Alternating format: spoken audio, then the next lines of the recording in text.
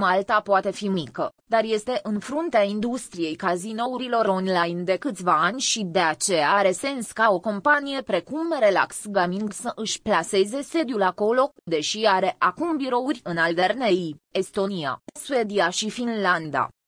Titlul complet al acestei organizații este Grupul Relax Gaming și a fost fondat în 2010 în această insulă însorită a Mediteranei. Este specializat în jocuri de casino, inclusiv sloturi, bingo și poker și este posibil să fi jucat jocuri concepute de această companie, dar marcați în trecut de un dezvoltator diferit, deoarece activitatea lor principală era ca furnizor business-to-business, B2B, dar cu lansarea Eric de Red în septembrie 2018 Relax Gaming au început să-și construiască propriul portofoliu de jocuri.